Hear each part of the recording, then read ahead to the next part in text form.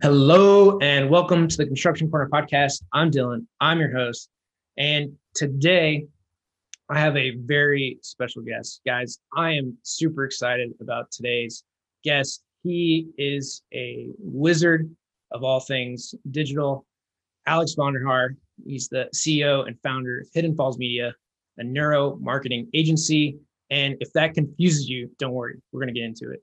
That infuses neuroscience and psychology research into digital marketing efforts for small to medium-sized businesses.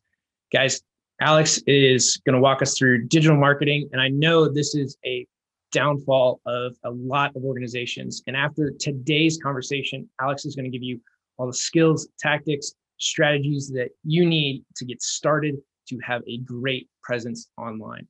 So without further ado, welcome Alex Vonderhaar to the Construction Corner podcast. What is going on, Dylan? Thank you for having me, man. This is super awesome. I'm glad we were able to get together and do this. Yeah, for sure, man. I know that as you know, like digital marketing is outside of the realm of, dirt, sawdust, drywall, conduit, pipe, all that kind of stuff.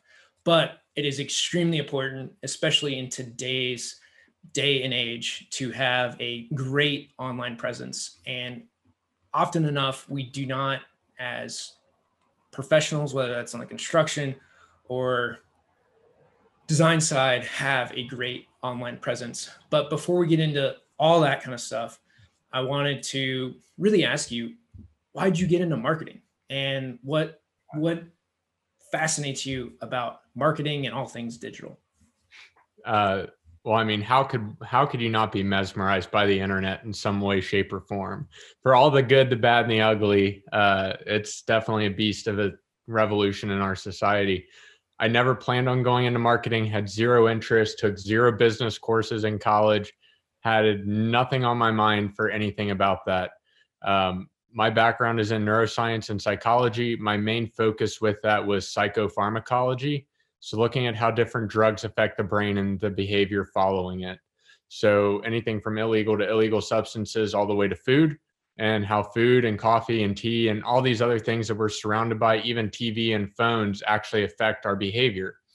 So I did the traditional good boy route, got through school, did the whole thing like you're supposed to, get the piece of paper, and the job market, quote unquote, failed me. I say that the way that education was kind of perspected onto me failed me, that hey, once you get this, the world kind of opens up for you, which anybody that's out there knows that's total horse. Like it doesn't work that way. So I was young, dumb, and ignorant, and I ate and fell on that sword pretty hard. But I ended up getting into a small business that just started out. They were maybe like 3 months off the ground when I first got into them, and found out after a few drinks with the owner that, hey, like the business really isn't doing as good as it's fronted out to be, and that they were close to a little over 6 figures in debt. And we had the conversation of, well, do we close the doors and write off the losses? And then I have to go find a new job and explain to mom why I just lost the job I got 3 months ago and that it wasn't really my fault, or we could step up and try to do something.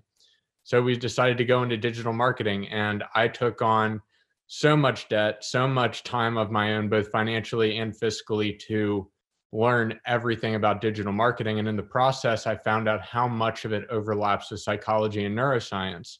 So looking at behavior pathways, looking at stimulus response, looking at different losses and biases and different aversions that we have towards certain behavioral patterns is entirely reflected into the online space. I'd never clicked the two together in my life, that those two really overlapped. I heard from some people that, yeah, a lot of psych majors go into business, but they never really specified why or to what degree. I just figured, hey, they probably didn't want to be a counselor or couldn't get a job, so they decided to go into business. So that's ironically kind of the same path.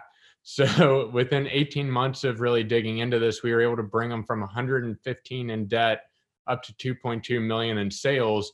And that was all on Facebook, Instagram, and Google. And this was very early on for us. This was probably 2015, 2016 that this started to really happen. And Facebook ads at the time were just exploding.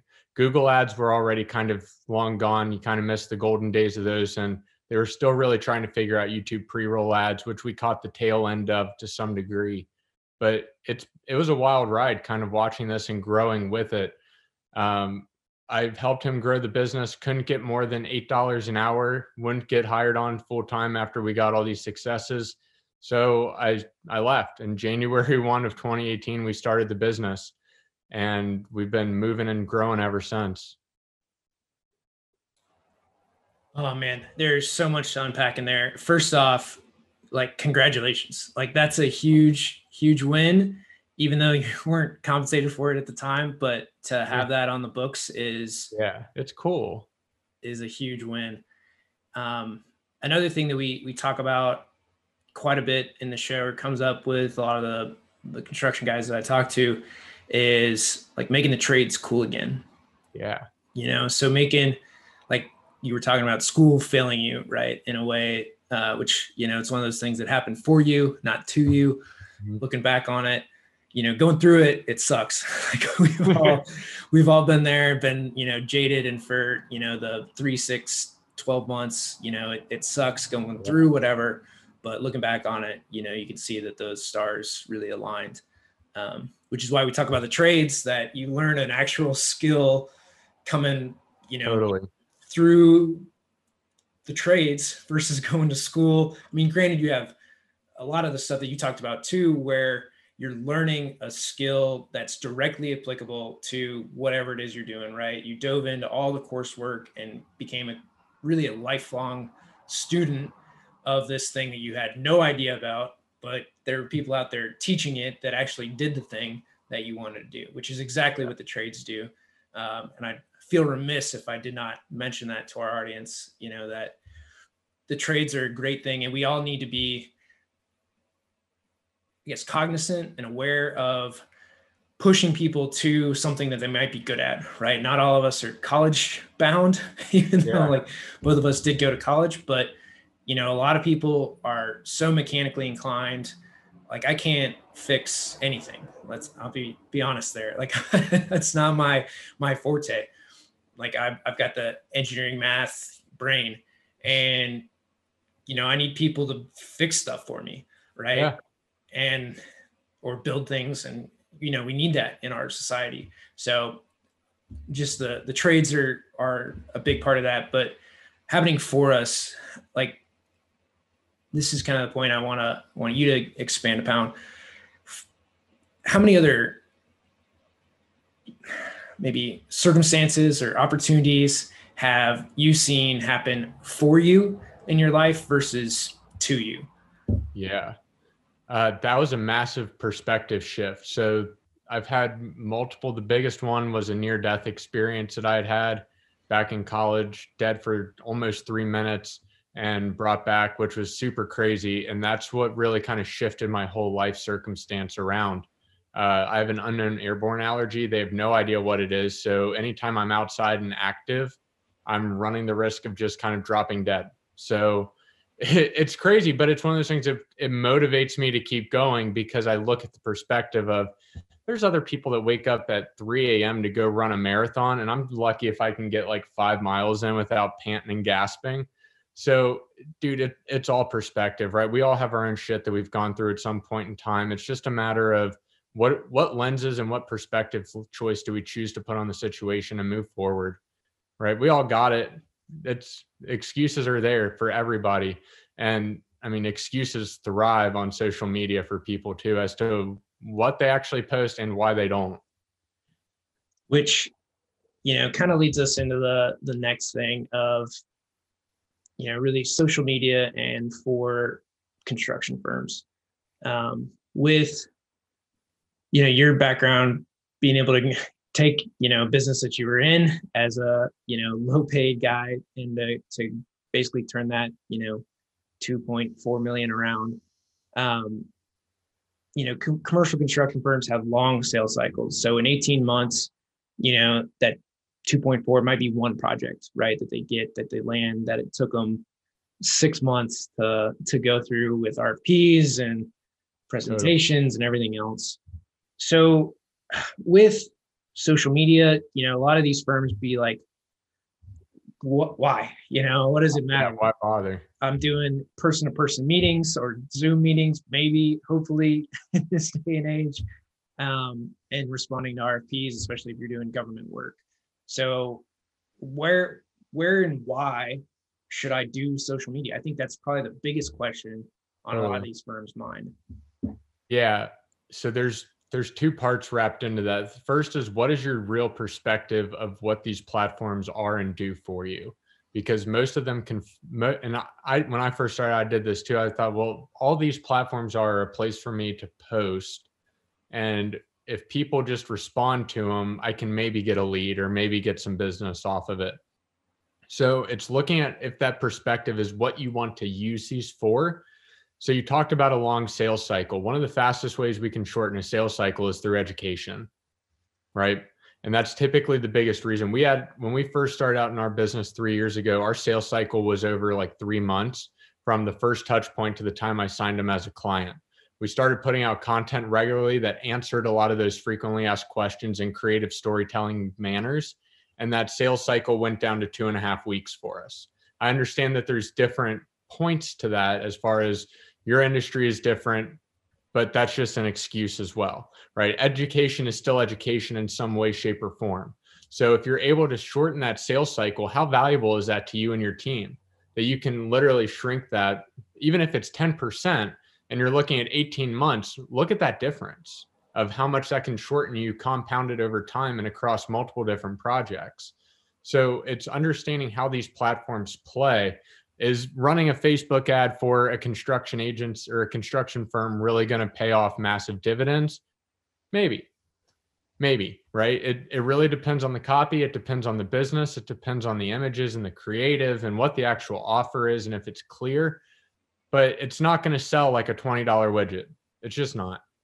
But that platform could serve as your host for all the videos, all the posts, all the blog articles, all the white papers, all the timelines of how you guys work. It could be infographics to educate. It could be inspiring stories. It could be a multitude of different things. It's just, how does that serve your business in a marketing sense? Everybody's online now, and COVID shined a huge light for businesses that were digitally poor from an asset perspective of any type of digital asset, whether that's PDFs of your white papers, whether that's educational videos for somebody to know how to use your product. Maybe it's an explainer video if you have something that's a really kind of complicated idea. How do we break that down and make that easy to consume, just like we would in a one-on-one meeting, maybe over coffee or dinner or lunch, where I'm able to kind of break some of these more complex ideas down for you.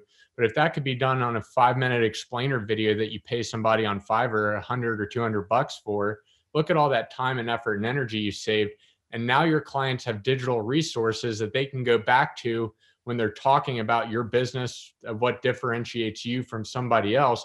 Oh, well, they have all these free online resources for me that I can go back and watch that video if I'm trying to figure this out on my own or I need help, or what does the timeline process look like, right? There's so many different avenues that this can play out. So when we look at digital marketing as a whole, it's not just Facebook. It's not just the platform. It's not just what that ROI is. It's what does that do to your entire business experience from the first time the customer hears about you all the way through when they're a lifelong sold customer. So much to unpack. Like, that was, guys, if you have been listening to this, go back for the last 3 minutes and re-listen to everything Alex just said. There is so much in there on digital footprint, on digital assets, on education, on answering your frequently asked questions, on shortening sales cycles. Like, in that last 3-4 minutes, that was so much packed into that little bite that you're going to need to unpack that, pause, write some notes, go back and do it again. So the next question that comes kind of out of this is, all right, you just gave me the kitchen sink, right? You gave me everything I need to be doing. But again, we have a lot of content, maybe somewhere that some guy knows about, or he's got it in his head. So as a professional firm, let's just talk about like the design side, right? Architects, engineers, professional side of it. Or so, and not to say the construction side of it isn't professional, but that's just, what we think of. is, so where should those firms start? Where should they start when they look at digital marketing? We'll take it from there. Yeah, great question. It comes down to the customer every single time. It's cliche, but cliches are there for a reason. It's knowing your audience. So, okay, let's say we truly, and we all do, we all only have the same amount of time in a day to get this different levels of work done in different areas of our life. So if we know as a firm or an agency, we only have 2 hours a week to dedicate specifically to marketing, and that's all we have. What can you do in those 2 hours on one platform that you can just absolutely skyrocket with, as opposed to looking at everything else that's in front of you and trying to look at it like a buffet line? Let's focus on getting one specific thing that's going to move the needle. Typically, that answer is going to be content. And what form of content? Well, it's a multitude of them. Figuring out which works the best for you as a communicator. If you're one person that has to communicate content for an entire company, then we typically have a structural issue within the company of not letting other people have some free reign on that, which is one of the things that we work with, which is how do you empower your employees to write and create competitive or compelling content for your business? Because maybe Julie, age 36, has access to a different side of the market that maybe Bill, who's 57 and has been in here as a life career, he may have his market that's super solid, super loyal, but maybe they're stagnant. Maybe you don't need that type of market right now. Maybe you really need the female market to be able to pull in some sympathy, to pull in some emotional bonding between you and some new customers. What type of experience overall would that bring to a holistic agency of where to start? So if you really only have 1 or 2 hours a week to focus on your overall marketing, start with looking at how do we expand that time within keeping it the same, right? Where can you delegate and pass some of that off to? Yeah, and what I've experienced within, and they were pretty much all the same within architecture engineering firms, is you'd have a marketing department, which was typically one guy did like Photoshop, one guy did, and some of that was even the architects where they would Photoshop whatever, create renderings, all that kind of stuff. Maybe a copywriter, and then kind of somebody to put together a RFP, right, or proposal document. So those were kind of like the 3-4 people that you had to put these together. And when we met in person, they put together all the binders and the folders to present at some of these meetings that probably nobody really read.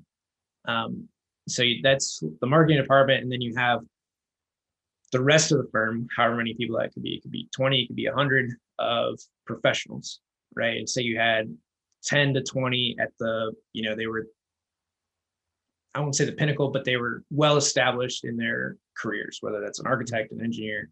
So you had all these professionals. And what everyone at the marketing department always asked was, hey, can you write something? Can you write something? And that never happened. So you have all this knowledge within your firm. How would you go about kind of extracting that in those 2 hours to where your marketing department, you've got a guy who's a writer, you got a copywriter there, you got somebody that can shoot some video and probably edit it. So you have really the great winning combination there, writer and video, and then you have a expert in their field. So how would you go about kind of creating content with those 2 hours a week? And your marketing department, again, is dedicated to content where everyone else is dedicated to billables, if you will. Totally. Yeah, 100%. That's a really good question. So it comes down to, how do we create content that people actually want to enjoy and that they find compelling enough to share or to pass on and actually engage with? So there's 3 different forms of pillar content outside, not like in the actual medium, right? Because then video is king for that, just because of how it breaks down. But within content as a whole, for what humans like to enjoy, it's educational, inspirational, and entertainment are the big 3. And within that, we get things like how-to, we get animal videos, we get business videos, right? We get the whole mix. But the ones that really do the best are within those 3 categories. So if we're acting that's top level, like those are the king pieces that we need to hit. And it's okay if they overlap, but how do we start to put on the filter down beneath them to start to really attract the audience? And that's where we look at what Tony Robbins has with the 6 human needs and starting to layer those into the content. So we'll tell stories that fuel education, inspiration, and entertainment through the lens of certainty, through the lens of uncertainty, through the lens of contribution, growth, significance, love. And we'll start to look at how do we tell stories around each one of those that pushes towards those barriers that we're going up against. Yeah, that is fantastic. And it's difficult too, right? Because it's like, well, how do you get the two pieces to communicate, the video and the copywriter? The best way to do that is to start to tell the story, because stories are really, really easy to get the message through to somebody. Facts tell, but stories really sell. And moving that story with motivation and emotion into the consumer is the key to that. Yeah. And guys, within your firm, you've got that old guy, and I'm just going to be stereotypical here, that old guy within the firm who's been around forever, and he'll talk your ear off for that 2 hours. He's happy to do it. He will not write a word down, but he will sit there and tell his stories all day long. And that is a great place to start. It's also for knowledge sharing within the company, where you can break that down, send it out, and, weekly wisdom from Will, right? You can start theming it even within your own company, let alone sending it out. So great piece there. With video, obviously it's the kind of king of content that you mentioned. How would people, okay, they shot a video with somebody, and then there's a bunch of platforms.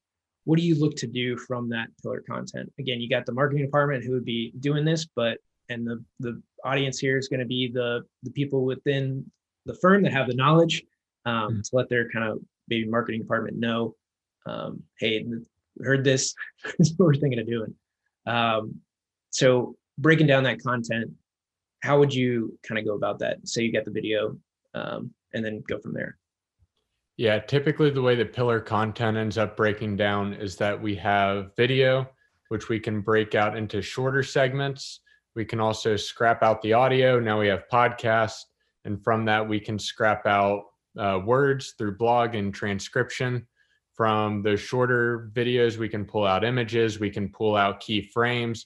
If there's like every call has that little 1 to 2 minutes of just straight power and wisdom that is like the juice of it. And it's when I'm taking down, when we're doing notes, when we're doing podcasts, we even have our own paper here internally of like, okay, like about 15 minutes in, we mentioned this and this was really good and this is what we want to tie it to.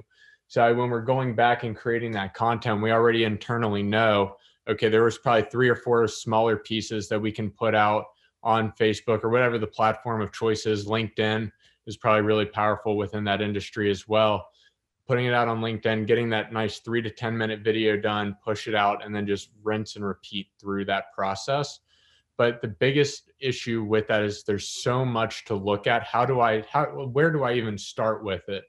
You start with what's most available and what's most convenient, and start looking at those other layers of how do we slowly add them in over time. Because what you'll find is that you'll automatically start to create a system. Our brains are phenomenal at creating internal work systems, because it's how we were able to build and develop as humans and societies and as a culture. It's working through these systems and figuring out a way to do high level problem solving. So we take that and it's going to extrapolate the same way. So if we know we got this system and process down, let's add on that other 5 to 10%. Is that extra 5 to 10% that we do the audio now? Or is it that we're looking at the blog post of it now? Or is it that we're looking at adding more photoshopped images or taking out keyframes from that to start to create different types? So instead of posts, we'll do story videos now because LinkedIn added that feature and now it's going to be hot for attention. So how do we start to look at what are those 5 to 10% so we can add on? And as things get systematized, we start adding them back in. Awesome. Yeah. I mean, that's exactly right. And guys, whether that's video is going to be the easiest way for you guys to move forward. You've tried for years to get people to write. They're not going to do it. It's just not going to happen. I've seen it happen over and over. The asks come through, and every once in a while you might put, on a whim, a white paper together. But it's just those days are few and far between to do it. And you've probably got a section on your website that has some white papers that are, last post was 2 years ago. When's the last time you as a consumer read a white paper on a company though?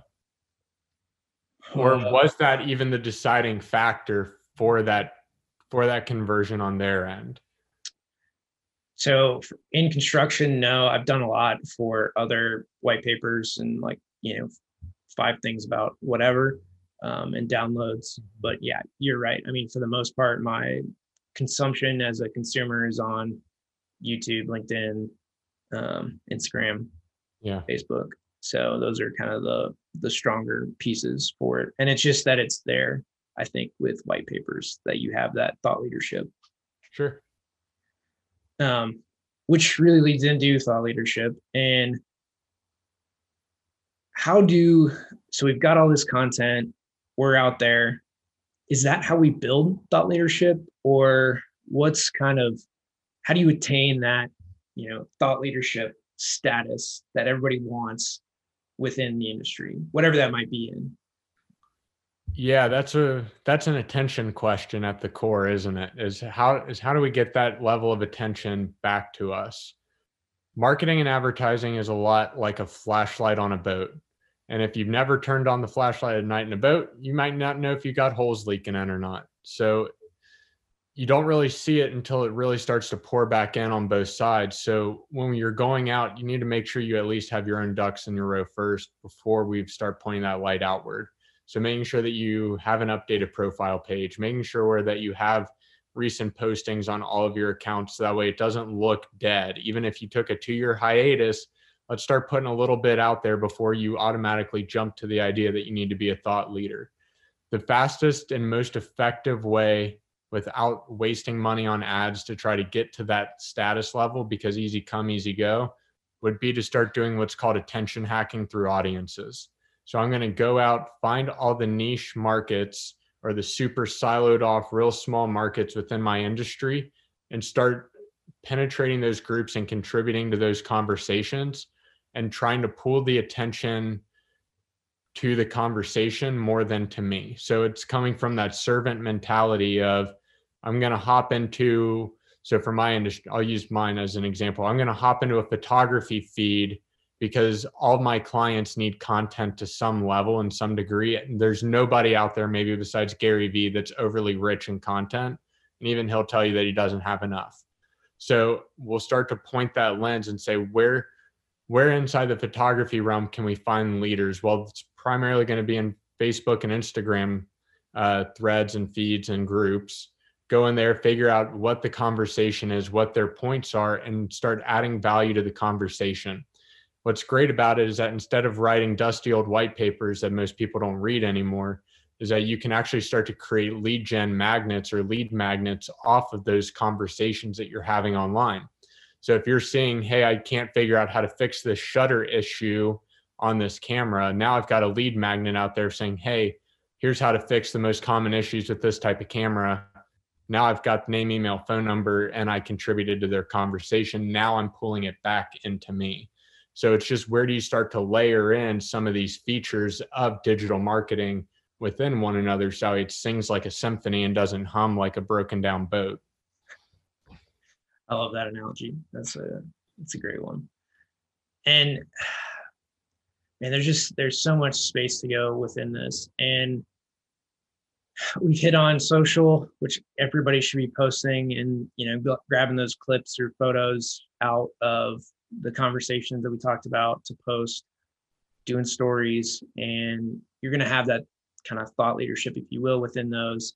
And then the thing that I'd kind of like to hit on, and for some of these companies, I know it's going to be a hot button, but it's going to be having your own people go and jump into these groups and not, the company name, right? So for me, obviously, founder of my own company, it's fairly easy for me to use both, right? Personal and business, and same for you, right? Personal and business, to go and talk in these forums. But when we talk about a company, it's maybe got 50, 100 people.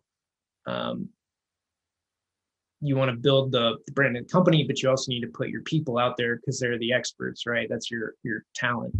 So kind of where do you fall within using your own people and talent versus just the firm to go and talk about the industry? Yeah, that's a really good question, and one that I don't think anybody's ever asked me on a podcast, but comes up a lot when we're actually talking to businesses. It comes down to personal choice of how well you think your culture is and how rock solid you feel with your employees. If you feel like that they're going to go, people are going to talk shit online anyway, if you put rules in place or not. It's just human nature, right? Because there's a level of anonymity there. I can hide behind a Twitter handle much easier than I can hide behind you than if we're sitting in the lunchroom together. So knowing that and knowing that that is an issue that's out there, it comes down to culture and how you built your business and what your communication expectations are. So most companies already have some level of social media, don't want to say documentation, but some level of HR paperwork around digital media and social media when it comes to the company. A lot of it comes down to just communication and standards of, hey, if you're going to go out there and if you're in sales and bring back business for us, that's a great revenue stream that's going to benefit you. Or if you're out there and you're at a networking event because you're our liaison for that, snap a picture and tag us, right? Take that liberty on your own. Or, hey, I just wrapped up a day at work. Here's kind of a thing of what I'm working on. People are going to post about it anyway, good or bad. It's just how do you influence and try to kind of guide that conversation? Core values, making sure that your communication is on point, your mission and values are on point is always going to help you in that case. Absolutely. And guys, one thing to add to this is, let's say, okay, we let people take pictures. The biggest thing for a lot of us is you need to make sure and communicate what your client's wishes are. So for some of the clients that we work with, maybe they don't want their project shown. So it might be okay to take a picture of like the outside of the building or partially way through construction, or maybe design and rendering, but don't tag them.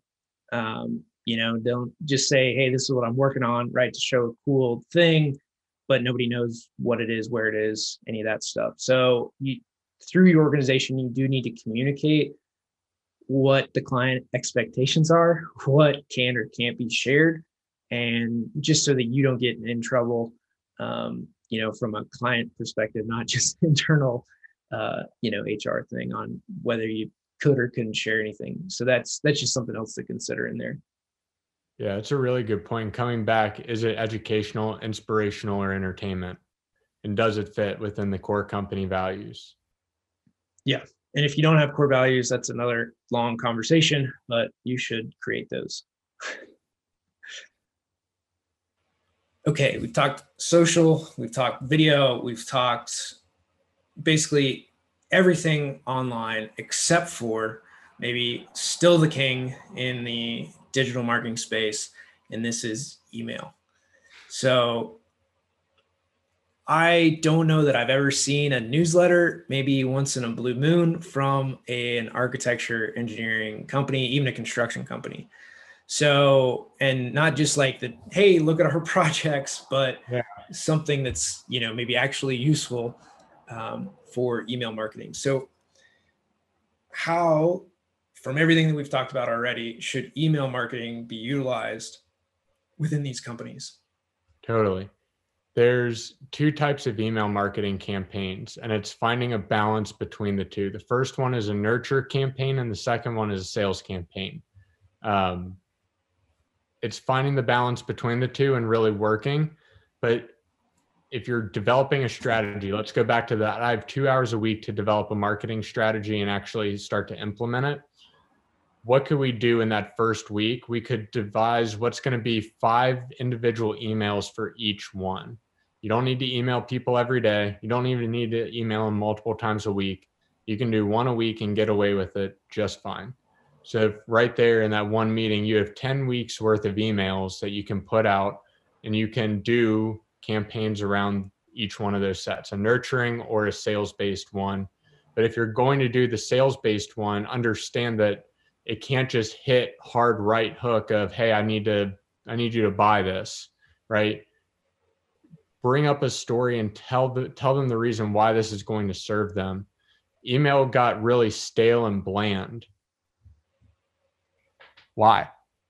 The rest of the content world's still creative and crazy. Yeah, there's still people that are going to be bland and not so creative, but that's your moment to shine. If nobody else in that industry is taking advantage of this, what a huge land grab opportunity to go in and actually provide value, provide some entertainment, provide some education, inspire them with a project or inspire them with something that's visual based. If you're dealing with architecture, you have such incredible opportunities to share photography, to share videography, to share design and good fundamental design just at the basic level, not just when it comes to buildings, but let's talk about design overall. How cool would it be if you did a weekly review of the most famous buildings inside or around the world, right? And what makes them architecturally interesting, or the buildings that have those weird staircases that lead to nowhere, right? How cool would it be if somebody broke down on a video that you put inside of a nurture campaign of, hey, here's how they thought about this, and here's what they possibly could have done differently if they wanted to do some extra things here, here, and here. Gold, just pure gold. And guys, within your own marketing team, within your own company, like these types of thoughts of, wouldn't it be cool if fill in the blank, right? Come up with, like Alex said, 10 ideas, get 10 people to talk about it or write a story about it or get on video and share a story. It's not going to be that hard. You're just going to have to set up some of these structural things like, hey, I have a story I want to tell, and you take 15, 20 minutes to go and set up a camera, tell a story, and then the marketing team can get to work on it. It's not going to hurt your billables. It's really going to be beneficial for you in the long run. And you're going to have all that. It's ever, like it doesn't go away. Yeah. So that's the other beauty of everything we're talking about. It is evergreen content. You can pull up those old videos from however long ago you shot them and pull them back up to share again. A real hidden gem of this that we haven't talked about is, well, what happens when it actually takes off? Let's say I took the time to invest in video, invest in the content. What's it going to do? Because I still have to spend money on ads if I want to get results, is the number one big thing, right? I still am going to have to spend money even after I go through all this problem. The answer is twofold, yes and no. Yes, if you want to push it further and get into new audiences, there's going to be ad spend or attention hacking like we talked about earlier going through groups. But the second part of this is, let's say you actually do get a thriving YouTube channel after putting in the work, developing the audience, developing the culture. You monetize that channel, creating partnerships with businesses that serve the same audience to monetize, even if you're not letting YouTube run ads on the video. What a powerful way. What a powerful way to collaborate, and what a powerful way to get AdSense money back if you do decide to monetize your channel and you get to that spot where you're able to. That way your marketing is paying for itself. And for a lot of people that get to that, 50,000+ subscriber mark, which sounds like a really big number at first, but in reality, look at how many people are in the world. 50,000 is really not that big. Once we get there and we start getting that AdSense revenue back, you could be making 4 or 5 figures a month just off of one video. It only takes that one. Yeah, that's great. I mean, with YouTube, you get paid per 1,000 views, I believe. So if you've got 50,000 people, 50x, whatever that dollar amount is, and I don't know what they pay out for, those views. And then there's a view time in there. So if it's a 20-minute video times, 20,000 views, you do a few of those a month, it can add up pretty quickly. Yeah. Kind of moving a little bit off of the content side of things and into data kind of as our next piece. But first, Alex, let them know where they can find you. Obviously, we've gotten a ton of value out of this, guys, and you should be following Alex.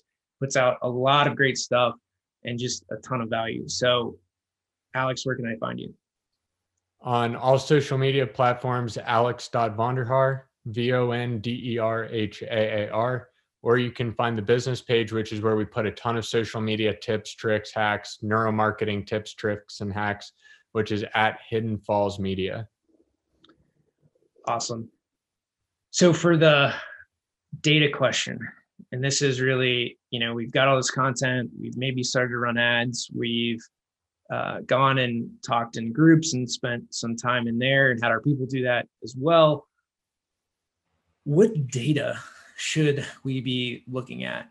There's a lot of data that we maybe have, right? Historic win rates, cost structures, and then even within our own content, we've got probably some analytics that we can look at, ages, where they're at in the world, from their IP addresses, and where they log in. But as a firm doing big projects, maybe it's locally, maybe they're national. What type of data first can we pull out of the digital world? I think that's really from everything we've talked about, the next logical step. Sure. It all comes down to what your KPIs are. So your key performance indicators, and figuring out how those align with what you're actually intending to use these platforms for, which is how we started this conversation, right? If I'm only using Facebook for the idea of I want my customers to be able to see a place where I have reviews, testimonials, and that we're semi-active with content, and that's the only goal. I don't expect any leads from it. I don't want anything besides a show and tell, and that we are who we say we are. Then a key performance indicator for that probably isn't going to be that we got 50 new inbound lead messages from Facebook Messenger this month. Not going to happen. If we shift our key performance indicators to align with that type of goal, it would probably be, okay, we need to make sure we get one new testimonial on there every month. So that way it's active. It can't be a review from March of 2018 and now we're at the end of 2020 going into 2021, and right, like there's dissonance there. It doesn't add up. So it's all about how you're structuring those pages to function for you to determine what data we need to start pulling out of there to best serve you as a business. So let's look at it. If you are using, paid ads to start to generate leads and traffic and everything else, you're going to find what your own ratios are as far as what are good conversion rates from traffic to leads to actual purchases. The market fluctuates all the time based off of the cost for it because it's an auction. A lot of platforms are auction based. So there's no set price on an audience, which is phenomenal. It means we're not always overpaying, but sometimes we are. So looking at it, how can we start to align our averages over a week window, a month-long window, a 2-month window, and starting to look at these trends over time? Social is great. It gives us immediate feedback, but trends are still trends, which means that there will change over time. So which ones do we look at if we're doing lead generation? Obviously, cost per click is one of them that's on everybody's mind. How many people can I get for $1 or $2 or $3, right? Looking at that, out of how many of those unique link clicks, so how many times did a new person come back? It's always a good one. And then comparing that to the people that actually generated a lead or hit a certain step. And then we're looking at people that have come back multiple times and spent time browsing.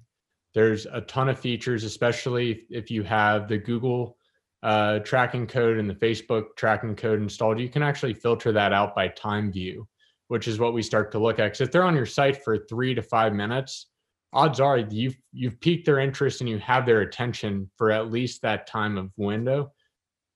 Something caught their eye, right? Now it's time to start fishing them back and pulling them back in and starting to look at, okay, well, how much does that re-engagement or retargeting cost look like for us?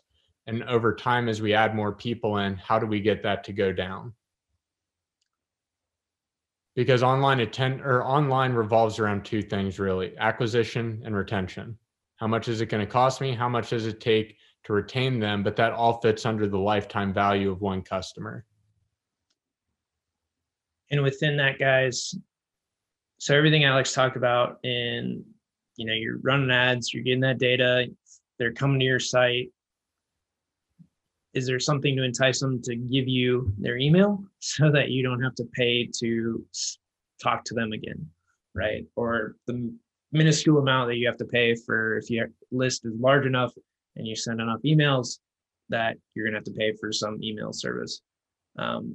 So to think about that to kind of lower that cost to continually reach your audience. And frankly, you probably have a lot of emails and business cards and desks around the office to start to populate that list of clients. And they can unsubscribe. It's not a big deal, but you can start to build that list with just business cards that you've gathered over the years that are sitting in desks somewhere.